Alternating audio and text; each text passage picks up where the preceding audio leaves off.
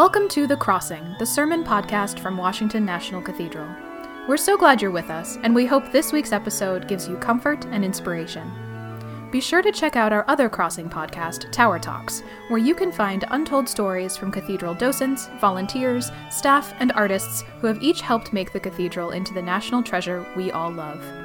And now, enjoy this week's sermon. Circle of love, open our hearts. Circle of wisdom, enlighten our minds. Circle of healing, grant us new life in God. Amen.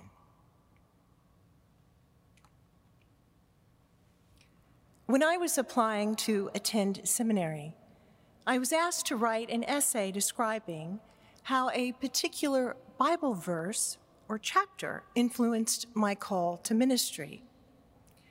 Well, as one who didn't grow up in the church and had only a cursory knowledge of children's Bible stories, I was a bit stumped. I asked my mother what her favorite verse was, and instead of just telling me, she found her Bible and opened it to 1 John chapter 4. I will never forget it.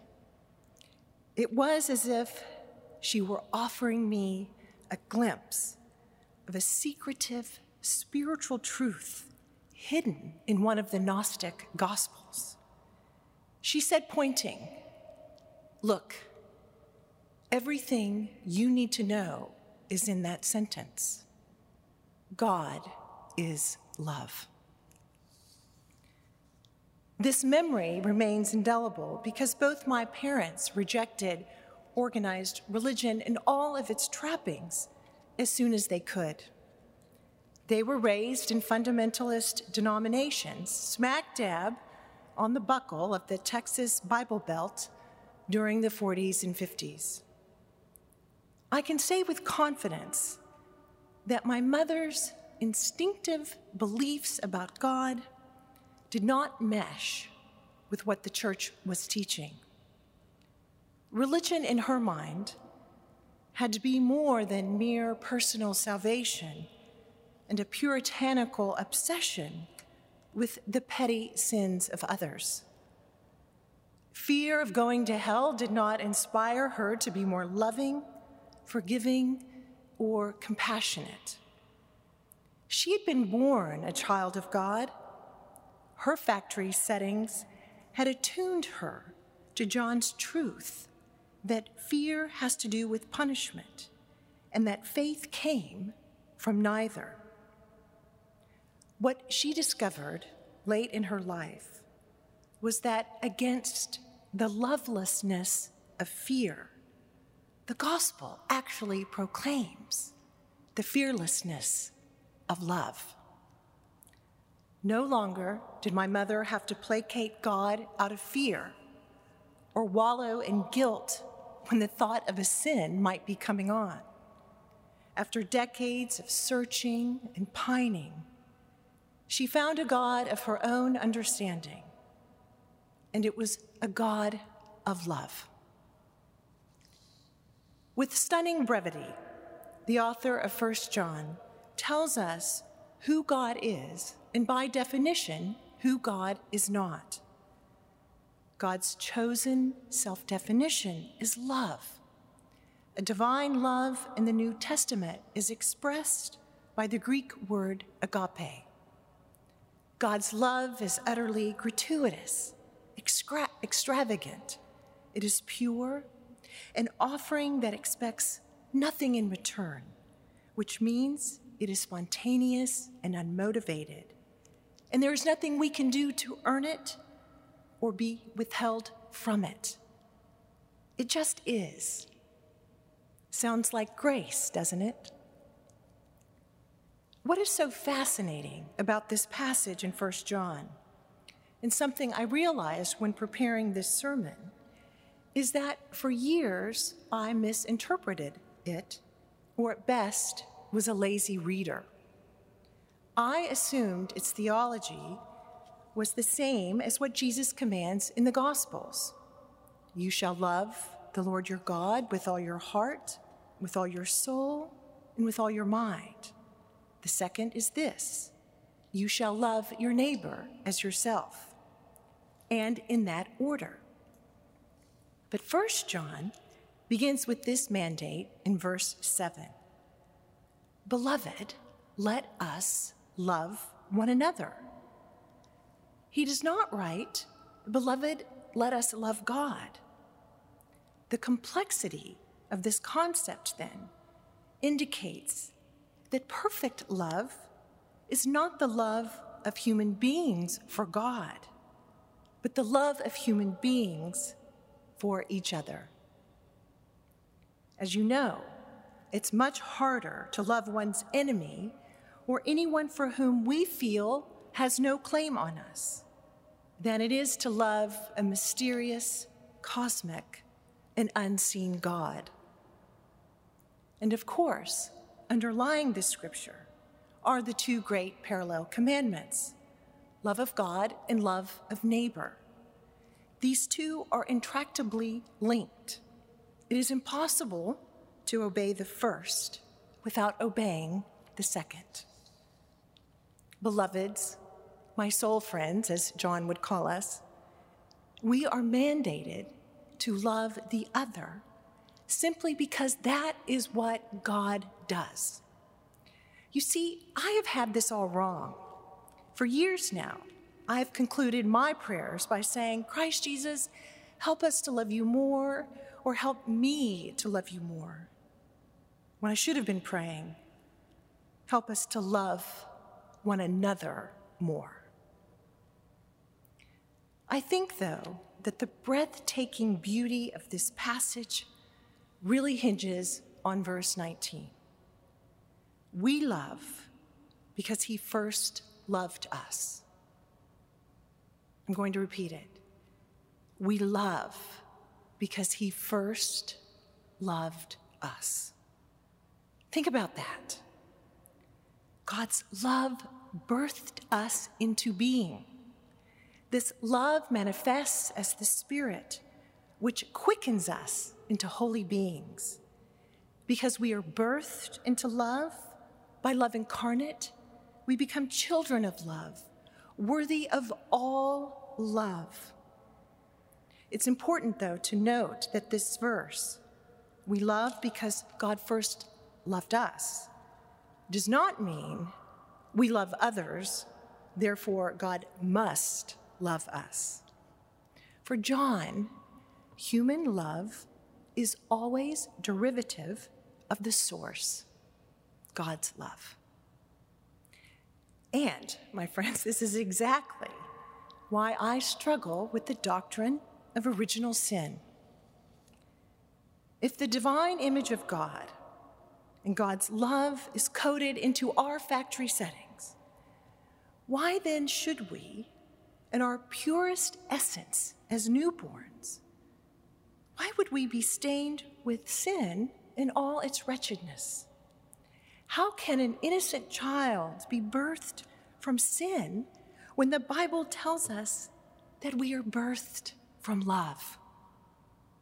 I love the story that the Celtic theologian John Philip Newell tells of the 4th century Celtic monk Pelagius, who was convinced that when we hold a child immediately after its birth, when we feel the softness and smell the sweetness of the baby's skin, when we look into the baby's eyes, we are seeing a being from a deeper place. We are seeing and smelling God. Pelagius believed that what is deepest in us is of God, not opposed to God. You might have guessed that I'm more of a Pelagian than an Augustinian, and of course, an Episcopalian, because I can explore these questions with you and hopefully not be labeled a heretic. I know that we are born into a sinful world, and I do not question our capacity for sin as human beings. But I do not think that we possess a sin gene as part of our DNA. I think my mother had it right. We are born from love into love, not from sin and shame. And as John tells us in the 10th verse, this is exactly why God gifted us with the ultimate sign of love, Jesus, the living love of God given in the flesh to human beings to save us from ourselves. 1 John describes Jesus as the atoning sacrifice for our sins. Well, as you might imagine, I'm not a big fan of substitutionary atonement theory either. I won't go into the nitty-gritty of why, since the dean so beautifully during his February sermon did just that. But allow me to share his argument, and I quote, "If our God is the God of love, then love doesn't need payment in order to forgive. Love doesn't demand suffering and death in order to forgive. On the contrary, love forgives in spite of everything, freely, completely, and without strings attached. Jesus' suffering and death were not to be the price paid to forgive sins. They were the cost of love." End quote. The one thing we cannot do is claim to love God while letting the dry rot of hatred or indifference toward the other consume us. Those who say, "I love God," and hate their brothers and sisters are liars. For those who do not love a brother or sister whom they have seen cannot love God whom they have not seen. This from our scripture. The filmmaker Tyler Perry, he astounded viewers in a moving speech during last Sunday's Academy Awards ceremony when he accepted the Humanitarian Award. He addressed the very essence of that verse, the 20th verse of 1 John chapter 4. He began, "You know, when I set out to help someone, it is my intention to do just that. I'm not trying to do anything other than to meet somebody at their humanity. One time, I was walking to my car, and I see this woman coming up out of the corner of my eye, and I think she's homeless. Let me give her some money. I reach in my pocket, and I'm about to give her some money, and she says, 'Excuse me, sir, do you have any shoes?' This stopped me cold because I remember being homeless and having one pair of shoes, and they were bent at the heel. I take her into the studio. So as we're standing there in wardrobe, we find her these shoes, and I help her put them on, and I'm waiting for her to look up, and all this time, she's looking down. She finally looks up, and she's got tears in her eyes. She says, 'Thank you, Jesus. My feet are off the ground.' In that moment, I recall her saying to me, 'I thought you would hate me for asking, but I'm thinking, how could I hate you when I used to be you?' So then Perry spoke about his mother, who grew up in the Jim Crow South, grieving the murder of Emmett Till and the Civil Rights Boys and the 4 little girls who died in the Birmingham church bombing. 'My mother taught me to refuse hate,' Perry said. 'She taught me to refuse blanket judgment. I refuse to hate someone because they are Mexican or because they are black or white or LGBTQ. I refuse to hate someone because they are a police officer. I refuse to hate someone because they are Asian.' Perry then dedicated his award to, quote, 'anyone who wants to stand in the middle where the healing happens, anyone who wants to meet me in the middle, to refuse hate, to refuse blanket judgment, and to help lift someone's feet off the ground. This one's for you too." End quote. Wow. It was Howard Thurman who wrote that hatred destroys the core of the life of the hater. Hatred bears deadly and bitter fruit.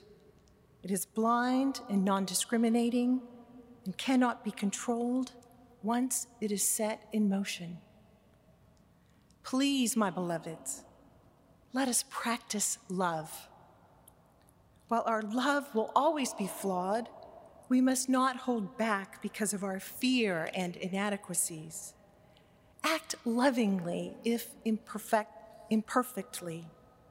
Remember, there is no fear in love because God's perfect love casts out all fear.